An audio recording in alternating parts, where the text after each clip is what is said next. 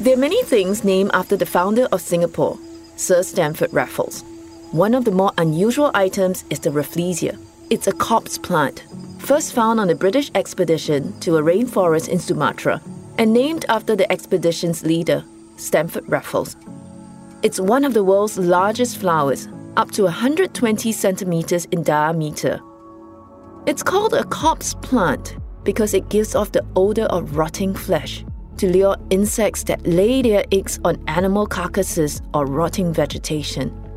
It's a trick, of course, and the insect inadvertently provides free pollination services. Another example of false advertising in nature is the pitcher plant. It entices insects or small animals with the promise of food, only to trap them in a cavity to be consumed. If this kind of false advertising feels familiar, it's because we see it all too often. On the internet, it's called catfishing. Someone assumes a fake identity in order to trick victims in scams that can result in various types of losses. Being able to spot when something is not quite right is now a necessary skill for navigating online information. In this episode of How We Read, we speak with journalists and media experts on how to spot fake news. I'm Lo Chin Yi. Welcome to the How We Read podcast. Chapter 1. How News is Delivered.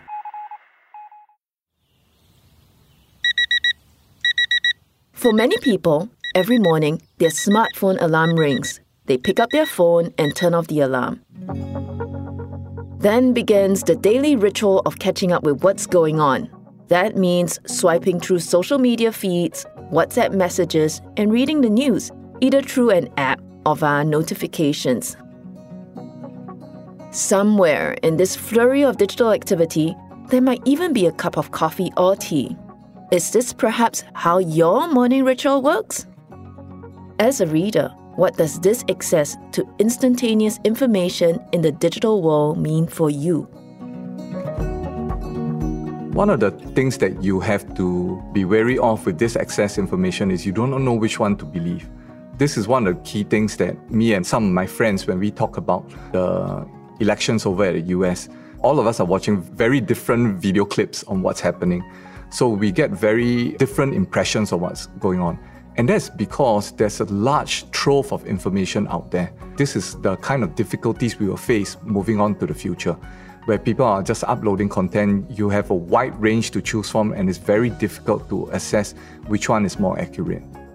That's Jiao Hiji, Program Director of the Bachelor of Science with Honours in Digital Communications and Integrated Media at the Singapore Institute of Technology. Having access to too much information creates a problem. How do we know what's true or not? To find out more, I turn to seasoned journalists for in-depth tutorial on the world of newsmaking.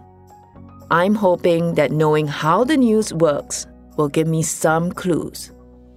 Tan Ta Hao, former Straits Times journalist, playwright, and researcher at the Institute of Policy Studies, breaks down how news, becomes news. So, first, there's a difference between information and news. The news comes to us by various means, other newspapers, and then we have services like Reuters, AFP agency, France Press. All these are news agencies, so they have their own reporters and they go around the world reporting on the news, and we get the feed. Government might organize a press conference, or there might be a National Day parade. So all these events out there which we go and cover. Then there's news which we look for. So like investigative journalism or scoops, We might hear something that's happening in a certain place or in a certain ministry, certain kind of a rumor or tidbit, right? Then we'll chase that. So we look for that information. And lastly, we create it as well. Like, for example, we might do our own surveys, and then that becomes newsworthy.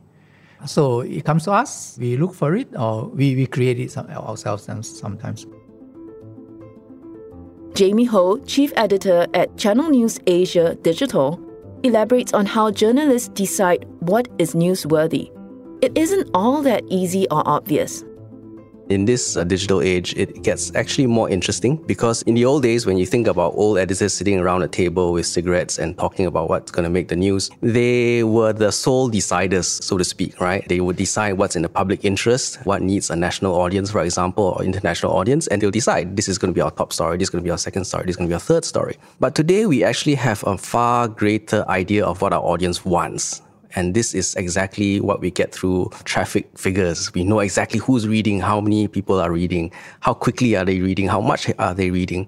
And we take that a lot into consideration in deciding what we do. So if story X, for example, gets a lot of traction, then we make the decision based upon that traction, based upon the questions that have been asked by our readers, then we'll decide, okay, we need to follow up on ABC from story X. So that is one big part that has changed for journalists all over the world. Whether people get their news via the print version, the online PDF version, the app or internet affects the way news is presented. Certainly, most people now read the news on their phones, which means journalists can use the data to decide what kinds of news will appeal to the public. But ethical journalism shouldn't just be driven by data to feed the masses. The challenge, however, is especially for a platform like CNA, in that while we do have that kind of data, we don't become beholden to that data and being beholden to their audience and just feeding them exactly what they want whenever they want. And that is pushed to the extreme, a little bit of a danger. It's a tricky thing, and I think, at least for CNA, coming from a little bit of a public broadcaster legacy, we have that bigger picture in mind as well. And there are stories which we know straight away isn't going to get much traction. For example, a story about otters at Bishan Park. Everyone knows that's going to do well. And we could do a story on otters in Bishan Park. But there will be stories that need to be told and won't do as well as otters in Bishan Park. But we feel we have to do the story because, let's say, the 50,000 people who do read it will actually come away better informed, better citizens, and better aware of their surroundings, as opposed to a story about otters, which maybe may get double that figure. One major issue with consuming news online is when it comes through social media feeds such as Twitter or Facebook. There's a lot of, I suppose the current word is fake news out there, right? A lot of information which is false and pretending to be real and then packaged as news, right? So you got to look out for that. Then the other is, of course, the very algorithm-driven manner in which many websites work, like Google, Facebook, right? So it's a commercial enterprise and very, very clever in a way which we are not aware of. So you're constantly fed what they think from your behavior you like. But sometimes what you like may lack certain things like what you need to know. They are not going to send you those information. So you must be aware that there's a certain biases, even though it doesn't look like a bias, in the way information is fed to you in Facebook, through YouTube, for example, through Google News. And you must be aware that you need to look for those information yourself and to get a wider range of news beyond what you merely like, Chapter 2. Learning to be media literate. It's not all bad news though. The wealth of information on the internet gives us choice to a range of reading resources from all around the world, and delivery times have reduced significantly. In 1776, the news of the Declaration of Independence took 1 month to reach London via mail. In 1858, a transatlantic telegram exchange took 10 hours. Now, news can be transmitted as soon as it happens. In the past, we had very little choice. We only could read very few newspapers, and we would not be able to afford to buy a copy of New York Times, even if it were available. So in the past, maybe we may not have a chance to find out other things, and it's because of the new media that people are able to say things in the past which will never be published and widely disseminated. That is a positive side of social media. Of course, the difficulty is sifting through all the information and knowing what is reliable, what is true, and what is not. And that maybe requires a bit more from the reader than in the past. However, in the age of 24/7 always-on consciousness, with so much information to digest and so little time, the tendency when reading online is to skim and scan. We try to consume as much as we can, as quickly as we can. This mode of flippant reading affects the way we process information. Sheila Wininger, a media literacy and communications researcher from the National Institute of Education, explains why it's so difficult to read critically on our phone, even when we know we should. What happens in social media, like something like Facebook, is you're scrolling through, right? There's pictures of babies, of your friends. There's pictures of cats and animals and silly memes. And then there's news. There's hard news in there, right? There's an article that one of your friends posted. So the context of reading in social media is very different from the context of reading when in school you read school books. With your morning tea, you read the paper. So these different genres, different types of reading were much more compartmentalized previously. And now, because of digital technology, it's all coming together. All the different types of reading, right, happen within a very similar context. And of course, this will have an impact on how you read. Like you're looking at baby pictures, right? You're looking at funny animals, what have you. And then there's a news about some major political issue, right? So your mind is not cued for that kind of, okay, let me sit down and read this and evaluate the credibility of this article, right? It's not prepared for the type of kind of rational, objective reading that we would like to or we would prefer. G tells us why it's so easy to be complacent when reading messages from our friends and people we know. So most of the time they will perceive, hey, I won't be the one who get deceived. Maybe my friend will, but not me. One of the key issues we need to address is the complacency. The second thing is that they don't bother to search beyond what is presented there. So although they know how to search or the techniques to search, they just don't do it. So this have been my experience with some of the youths that I've encountered. They just read an article and say, hey, this is it. My friend sent it to me, so I believe in this and this is the position, etc. So they don't tend to look further beyond that. It's not just the words on a page. A picture paints 1,000 words, and the images so predominant in online information have the power to persuade, to pull us away from a critical stance. Visuals in general are even more able to elicit strong reactions, elicit emotions. They specifically play into our emotions, often in what we see, for example, in news, right? I mean, there's this whole rise of spectatorship, right? This witnessing of suffering, witnessing of earthquakes, witnessing of looting, and, there's all these images flooding us. I think it's much more difficult for us to establish the kind of critical distance toward visuals. And this is exactly how visuals work, right? They allow you condense perhaps even complex arguments, complex issues into one expressive form. You're leaving out information. You're trying to highlight the things that you think might speak to people. The danger is then that some of the details get lost when you switch from a textual mode into a visual mode. In effect, we're not only reading words online, but still and moving images. That makes it much more difficult for us to maintain a critical distance to evaluate the effect of the combination of words and images on our mental and emotional state. How can we be more critical readers, able to deal intelligently with the daily influx of information? The reader should, first of all, be aware of our own biases. Research has clearly shown that it's much more likely and easy for us to agree with something that is ideologically aligned with what we believe in. And here, ideology doesn't necessarily mean political ideology, right? Any kind of belief that you strongly hold about the world, about particular types of people, what have you. Understanding your biases and being clear about your biases is the number one step. Now, that's extremely difficult to do. I think we like our biases, we kind of live with them. And I think the older we get, the more entrenched they tend to get. So the next step would be then read widely.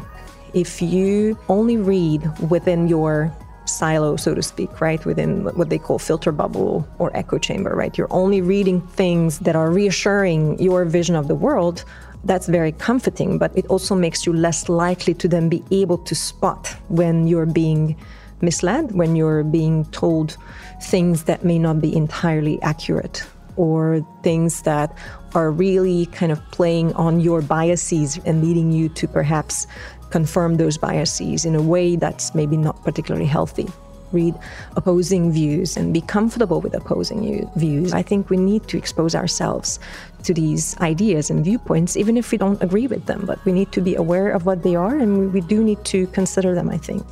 Third, very, very more practical issue, of course, to read not just literally, but laterally. So you want to go outside of the text and you want to confirm some of the claims that you're reading. Especially if a claim seems to be too outrageous, too exaggerated, chances are they are exaggerated, right? And people are really playing on your emotions, playing on your beliefs and trying to persuade you.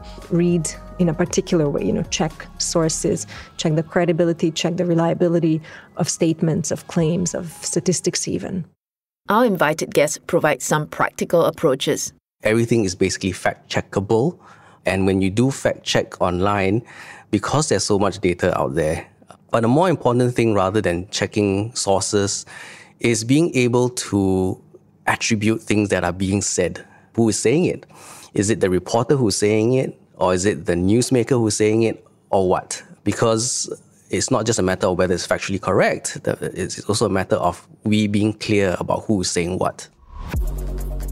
Rather than grazing for information through social media feeds, you can commit to getting information from direct sources. One idea might be to actually have a dedicated newspaper app. Like you have the BBC app, or you have a news aggregate app like AP News or what have you, right? Where you go precisely to just read the news. In my experience, that tends to produce better results, because often in Facebook, what happens, you don't even read the article, you read the headline. As informed citizens, we need to ensure that we're engaging with national and global issues by reading widely. There's a certain thing about a newspaper or a news bulletin, half an hour bulletin on television, which is that it brings you the news in a whole package. It does not matter that some of the stories you might not think you're interested in. So it gets information to people which is not focused on just their interests. And that has a very important democratic effect. The contrast this with reading online, right? The website will recognize what you're interested in. So if you're interested in, let's say, Beyonce, it will give you largely Beyonce and a lot of entertainment news. And if you don't read much political news, it will never give you political news. Being an informed citizen, we need to get information about politics, about society, about the environment. And the danger of online media is that it only give you those you are most interested in and neglect that. Whereas a newspaper gives you all the news that it thinks is fit. Of course, that is filtered, but it gives you a wider spectrum. Chapter 3. Educating for Critical Literacy. Being able to sail the vast ocean of information is a vital skill for this day and age. We assume our children and youth to be digital natives, but they too need to be taught how to navigate the world of news and information. They need to read critically and inject a healthy dose of skepticism when they receive a message or see something online. How can adults, parents, and educators particularly begin to engage with them to handle the online world sensibly? When I give my parenting talks, I try not to go there. I just try and sum up by saying, you are role models for the child. The child actually looks up to you.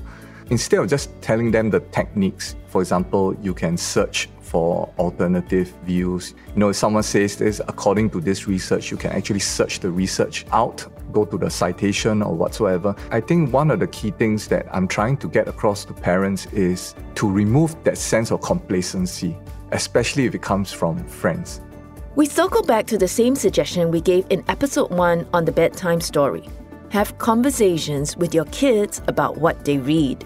The number one advice that most people would have heard: talk to your kids about what they know, what they understand. Talk about what they're doing online, get engaged. Even if you're not a gamer, even if you're not into a lot of social media, I think if you really want to help your kid, you'll have to force yourself to become familiar with it. For those of us with school-age children, it's part of it. How do you deal with messages when they first start using, for example, messaging apps, right? Like WhatsApp or Discord or whatnot. Talk to them about what's appropriate. What are you guys using it for? How do you use it? Sheila suggests a broader view of digital literacy education for our schools.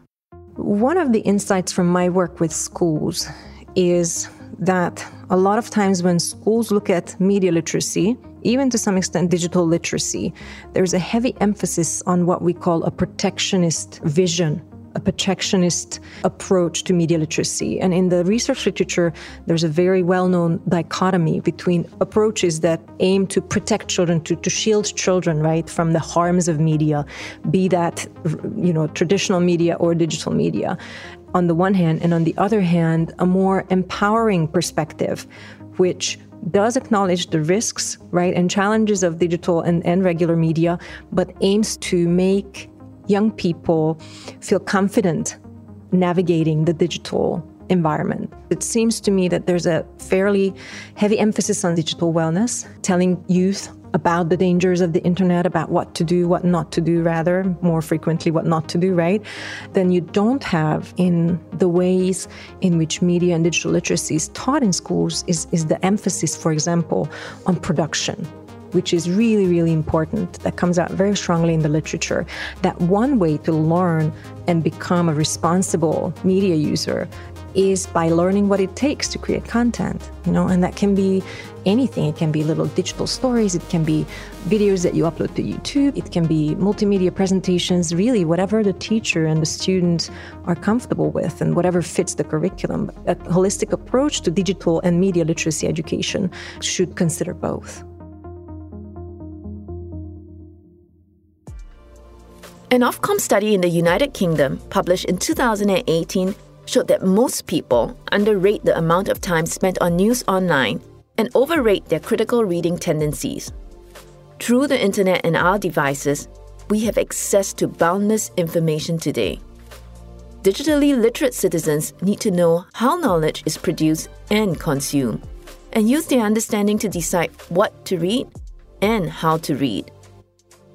We must be more careful and aware consumers of information. The onus is on you and me to read widely, read critically, and make attempts to read outside of our comfort zone. Thank you for listening to the How We Read podcast episode on True or Not, How to Spot Fake News. This episode was written and hosted by me, Lo Chin Yee, and my thanks go to my guests for sharing their insights with us. Next week, join me for the final episode as we discuss the future of reading. This episode was produced by Ken Delbridge of Splice Studios. Swipe on the cover art to see show notes with links and references. We're available on all major podcast apps. Please subscribe to be notified of new episodes and take a moment to give us a 5-star review. For more information, please visit lochinyee.com.